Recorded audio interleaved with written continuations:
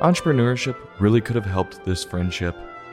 Welcome to another episode of This Goose is Cooked, where we review books intended for our future generations.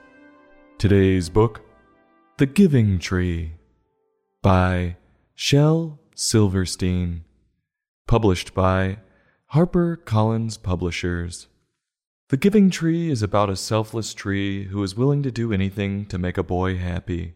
By the end of the story, the boy has taken so much from the tree, it has almost nothing left to give. Let's see how this relationship turns out. The story opens on a lone tree, explaining her love for a little boy. It's strictly platonic. Yes, this tree is a female, according to the author.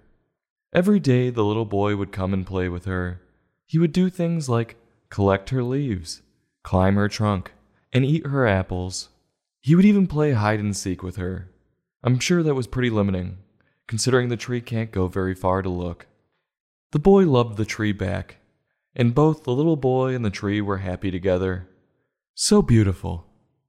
Well, eventually time goes by, and the story states, quote, "And the boy grew older," end quote. So the boy stopped coming around so often. He has clearly lost interest in the simple things in life. He comes back to the tree one day, and the tree gets excited and invites him to play with her. But the boy says, quote, "I'm too big to climb and play. I want to buy things and have fun. I want some money." Sounds like every angsty teenager ever. Well, the tree doesn't have money, so she comes up with a solution by giving him her apples to sell. So the boy takes her apples and doesn't come back for a long time. If it sounds sad, it is sad. What a horrible person this boy is. No, "Hi, how's life been? It's been a while." He's just using and abusing this tree. The tree is depressed, hoping the boy would return.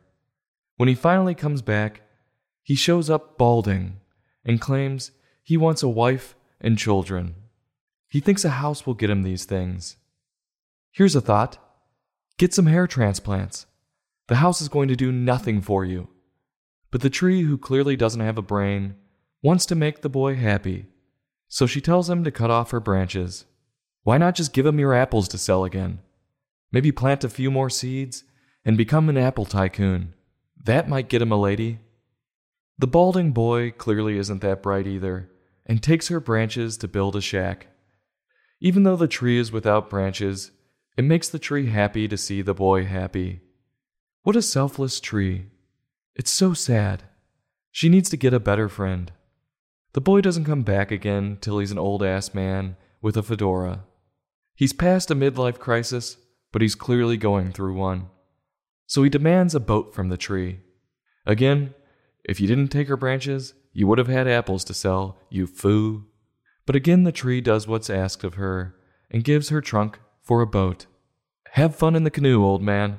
I hope you go over a waterfall. At this point, the tree tries to be happy for him, but can't. The boy comes back one last time. I can't believe he's not dead.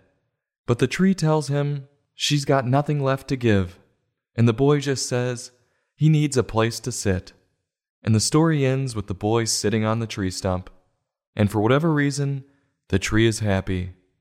Is the boy contemplating all the mistakes he's made in life? I sure as hell hope so. What makes this story so beautiful is not only the innocent and unrelenting love the tree has for the boy, but how many morals the reader can get out of it. This story has been interpreted by many different people to mean many different things.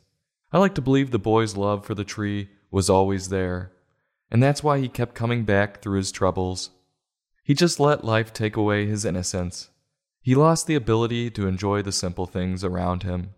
But eventually, I believe the story comes full circle, and the tree was always there for him because that's what love is. The willingness to give up a part of yourself for someone to help support their goals. Even if you could have just created an Apple Store partnership. But I won't go there. Shel wrote a real tearjerker with this one. He makes the reader empathize with the tree, just wanting the one person she loves to be happy. Normally I'd knock the pictures in a book for being just black and white, but I believe their simplicity accented the storyline perfectly. This book's versatility and the fact that some even think it's controversial have me giving this book, on a scale from 1 to 5, a 5. I'll have the full bird and all the trimmings. This goose is cooked. Join us next time for another in-depth book review.